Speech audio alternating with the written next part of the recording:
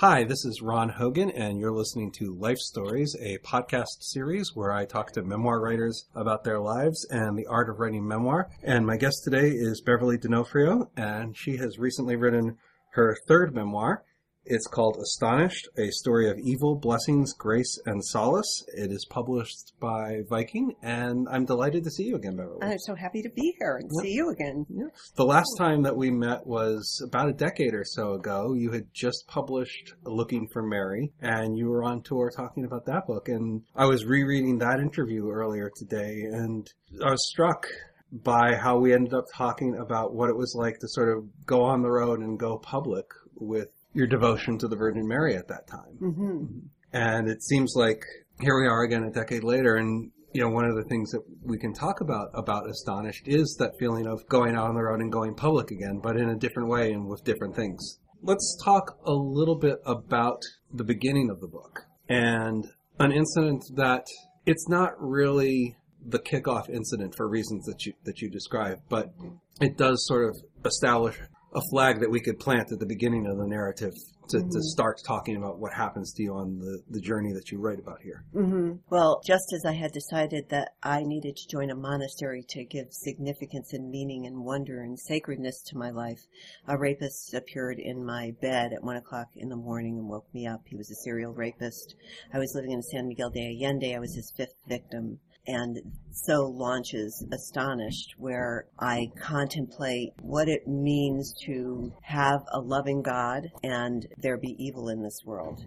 For me, the tragedy in the middle of my life was getting raped. For other people, it can be, getting cancer or losing a loved one or a child or an unexpected death. And what do you do when suffering and pain and disruption enters into your life? And I knew from experience that this was an opportunity, that an opening would happen. Basically, I realized that I am not in control. It's kind of almost like a death experience. It's like, I am not in control. I'm never in control. I will never be in control. None of us are. And so what do you do with that? And what do you do when a bad thing happens? And basically, great love and great suffering are pathways to God, to spirit, to deepening, and I used it as that and went off to the monasteries where I was headed anyway, but boy, with a much more charged agenda, I think. And the rest of the book, so the first chapter is the rape, and the rest of the book is the spiritual journey I go on. I want to emphasize that. It's come up a couple of times in there, but just so everybody is clear, this retreat was not so much a reaction to having been raped. I mean, you had been thinking about this before the rape had happened. I had been hotly searching on the internet for 2 weeks straight, obsessively, for a monastery that might take a woman who would have to leave to visit her grandchild.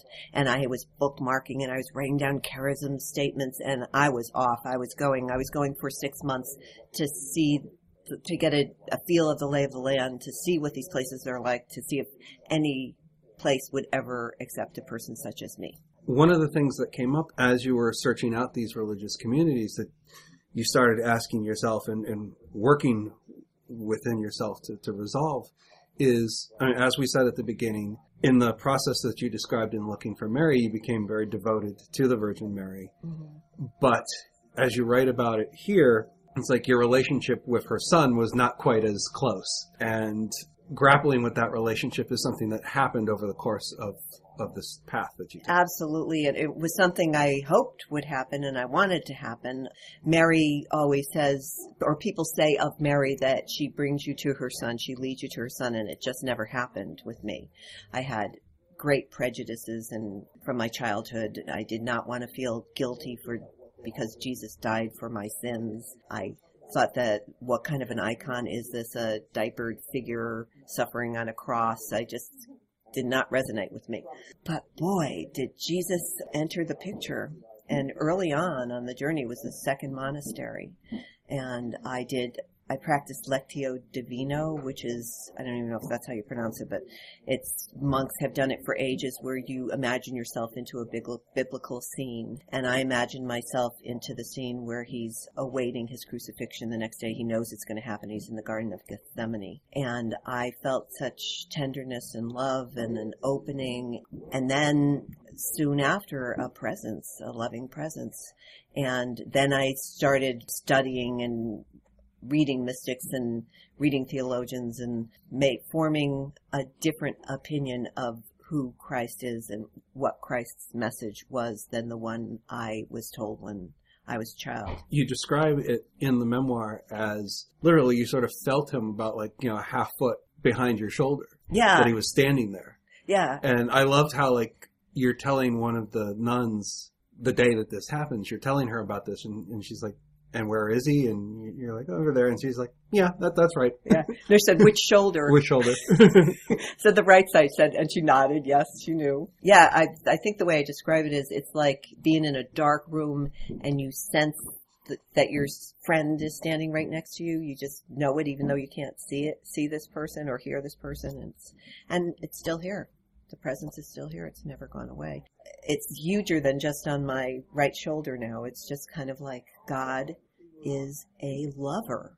God is not a punisher.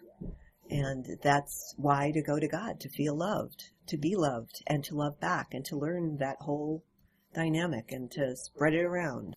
As this was happening, as you were essentially checking out these 5 monasteries and retreats that you're checking out, you write that there was this point, and I think it's like right after Jesus turns up at your shoulder, that you write, you had never felt closer to God than at that moment, but at the same time, you had never felt greater fear in your life than at that moment. And that combination was really striking. And part of it was a prolonged reaction to the trauma that you had been through. I think that great pain opens you up. I mean, the darkest darkness may be, somebody said, the darkest darkness may be a light so bright it's blinding our weak eyes. I was terrified. I was experiencing PTSD, basically. I would awake in the night believing that there was a man in my room after I woke up. And I was not rational. And after waking up, I would be able to calm myself down and know that this was not true, but I had this fear that evil was kind of knocking at my door. Yeah, I needed to counter that with a whole lot of love. As you were touring these places, what were the main qualities that you were looking for that in the end led you to choose the place that you did to attempt your retreat? Honestly, a place where I could cook for myself. I really do not like to have to eat what other people cook. I don't want to. And I love being alone, and I love being silent. And this place I would live in, and I did live in a tiny little hermitage all by myself with 2 burners and a little refrigerator. I was a hermit. I could be a hermit, and I had permission to be a hermit. And I realized it's all I ever really wanted to be, at least maybe forever. I don't know, but I'm kind of thinking I have to go back out in the world, and I am back out in the world, but it was just my cup of tea. I mean, I'm a writer. Pretty much you have to be a hermit to be a writer. And at the same time, as you were formulating this plan, you realized that it's like, well, okay, I want to be a hermit who gets to go out and visit her family every couple of months. Exactly right. I could not give up my family. And so I was never a true non-contemplative monk, whatever you want to call it, because I always had my own agenda. As you mentioned, one of the things that attracted to you about being a hermit is your writerly life. And you talk about very early on making the decision to write about the rape in San Miguel. First as a magazine article, but then eventually, of course, it turns up in here. And it was a way of, not just of processing those emotions for yourself, but originally, of course, it was a way to share that experience with others and for them to be able to benefit from your experience. Yeah, well, when I was raped, after the rapist left, one of the first things I thought was, I don't want to tell anybody. I don't want my son to know. I don't want my family to know. I don't want the world to know I was a person who was raped for the rest of my life, to be seen that way. But very soon, within a minute, I thought, no, that's ridiculous. You have to report the rape. And soon after that, I realized, wait a minute, I didn't do anything to be ashamed of. The rapist did, and I'm not going to not talk about this. So right away, I thought, I'm going to publish this in O Magazine one of these days, and that happened probably within a year. But when I was going off to the monasteries, I made a promise to myself that I would not be taking notes. I would not be taking notes thinking I'm going to write about this. I knew since I'm a memoirist, I most likely would, but I did not want to compromise the experience. I wanted really to truly be just about me being close to God, whatever that meant. And it's kind of like the difference between going on a vacation without a camera or going on a vacation with a camera. So I can't help but write, so I would take notes now and then, but I didn't really start writing about this, aside from the Oprah piece, for 2.5 years, almost 3 years after the rape. Mm-hmm. Having, as you said, not really taken a lot of notes other than here and there, mm-hmm. because you wanted to experience the experience mm-hmm. without that mediation. Mm-hmm. When it came time and you made the decision that you were going to do this and write about this, what was it like to go back and reflect on this experience that you had had? Well, the hardest part about writing this book was conceptualizing the whole thing. I had written about the rape for O Magazine, and now to write about it in a different context, in a larger context for a book, it was hard to then set what I already wrote aside and write it afresh. That was really probably took me 3 months to break through what I'd already written. And what I'd already written was basically just documentation. I mean, it was just, this happened. He said this, I said this happened. So to make it artful and to give it a shape and a point of view and the voice, and, that was the big work of this book, that first chapter. As we had mentioned at the very beginning, when I met you in the Looking for Mary years, we had talked a lot about the reaction that people had in terms of you speaking very openly about this devotion and faith and the sort of like skeptical secular reaction to this. Mm-hmm. There's a scene in Astonished where you're looking back at the book tour that you did for Looking for Mary and meeting some old friends of yours in Los Angeles. Oh, right. It's funny that they come up to you and they say, "We heard you became a born again." Yeah. No, we heard you're a born again. Mm-hmm. And it just kind of freaked me out because at that point it was just Mary. And Mary was easier for my palate mm-hmm. because Mary is a mother, Mary is a woman, she's beautiful, the feminine face of God, she's kind of cool. But to be a born again, that means you're in love with Jesus. And I didn't deny Jesus, but I didn't embrace him either. And I certainly did not like being called a born again. And it feels like, just in the short time that we've been talking already, that there is a lot less hesitancy within you about opening that up and letting it out and sharing it with people.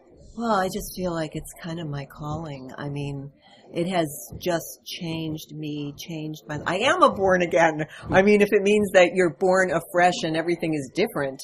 I mean, I look at everything differently. I'm just different, and it's so much more peaceful, and I'm just in such a better place than I ever was in my whole life. And, I like to share how I got here because other people may be able to use some of it. And you know what? And if people think I'm a nut or they are going to cross me off their list because they want to call me a Jesus freak or a born again, well then, okay. And we should clarify too, because it's a very specific term, at least as it's commonly used, that mm-hmm. born again tends to refer to a very specific type of evangelical. Mm-hmm. Whereas you have come to this reawakening and this new spiritual life within the Catholic Church that you were grown up in. Yes, but with many arguments against the dogma.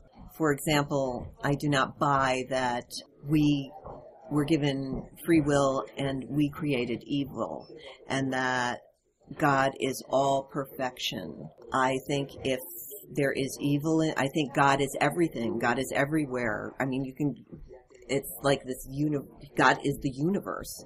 And if there's evil here, there's evil in God. And if God did indeed create the whole thing, then God created evil. But who's to say what evil is and what's good and what's bad? And it kind of goes back to my first book when I quoted Hamlet, nothing is either good or bad, but thinking makes it so.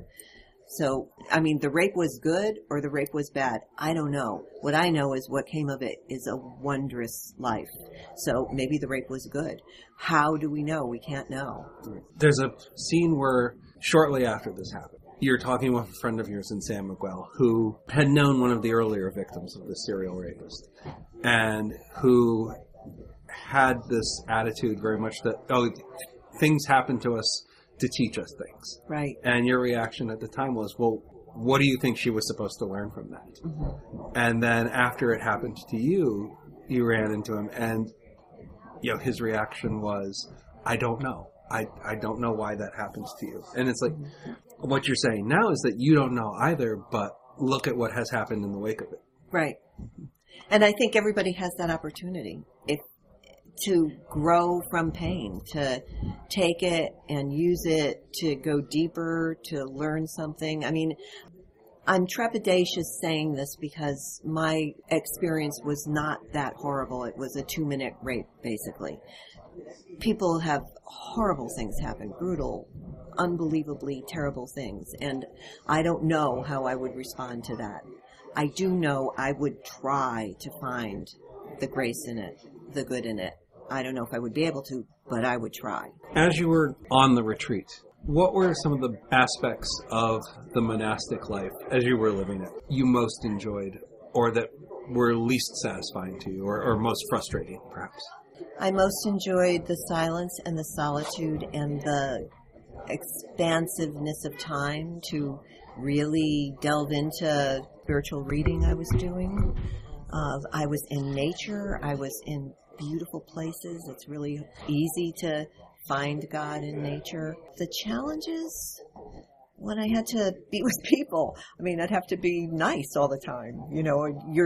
One is expected to see Christ in everyone and be hospitable and just drop whatever you're doing. And I just found that really hard. I was a curmudgeon, and then I was mad at myself because I couldn't do the right thing. And so that was a little difficult.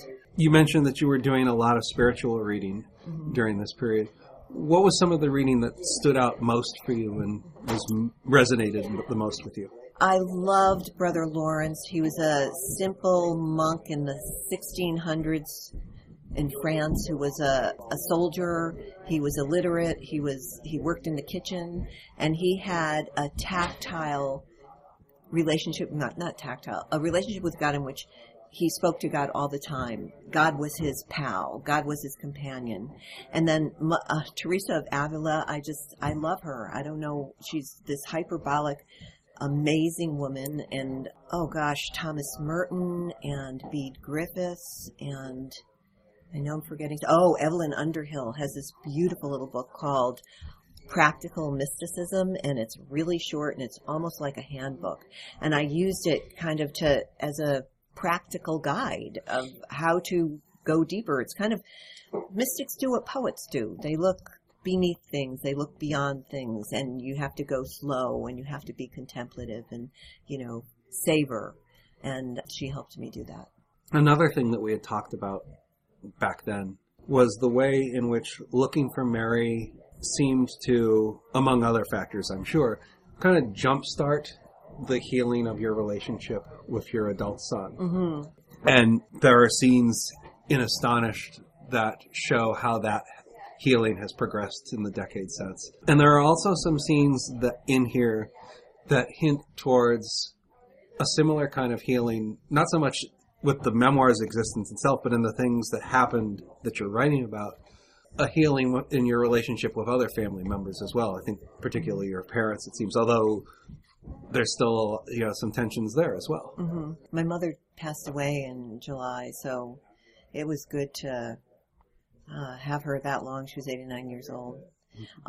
In the book, she had, in real life, she 3 times ended up in the nursing home after the book. And the first one was she had a massive heart attack. And it was really quite something to have my mother have 30% chance of living and see her through that, and then watch her, this happened after the book, go through rehab with emphysema 3 times, lifting weights. And I thought, my mother, I would always be calling my mom, oh, my poor mother, my poor mother. My poor mother is like a dynamo. I had no idea. So that was pretty great. And my father and I are contentious as ever, although not so much anymore now that my mother's dead, because he wants to engage. I mean, she always did it for him. He'd always be there, or maybe he didn't have enough room to engage. But, it's great. He actually is interested in what's going on, and I, tell him things, and we have conversations. He laughs a lot. He thinks I'm a riot. Great. There was also an interesting reaction among some of the family that you write about in here when you decided you were going to enter the contemplative life. There was this kind of skepticism, oh, Beverly's going to go be a nun. Yeah. Well, they were kind of like, well, why aren't you wearing the outfit? Are you really a nun? Because I took my own vows. I wrote my own vows. And I considered myself a nun for that first year. And so, rightfully so. They were saying, so how are you a nun? Who says you're a nun? They've really been terrific. Do you see yourself writing another memoir down the line, exploring more about the longer term effects of this transformation? It's possible. Sure. Right now I'm thinking of writing essays as they come up. Living a life of spirit is just really a great subject. Well, we will look forward to those essays when they come out, and if they ever get collected into a book form, I'm sure we'll be talking to you about them as well. I'm Ron Hogan. This has been Life Stories. I've been talking to Beverly D'Onofrio about Astonished. It's published by Viking. I encourage you to go look for it. And I hope you will look for another episode of Life Stories soon. Thank you.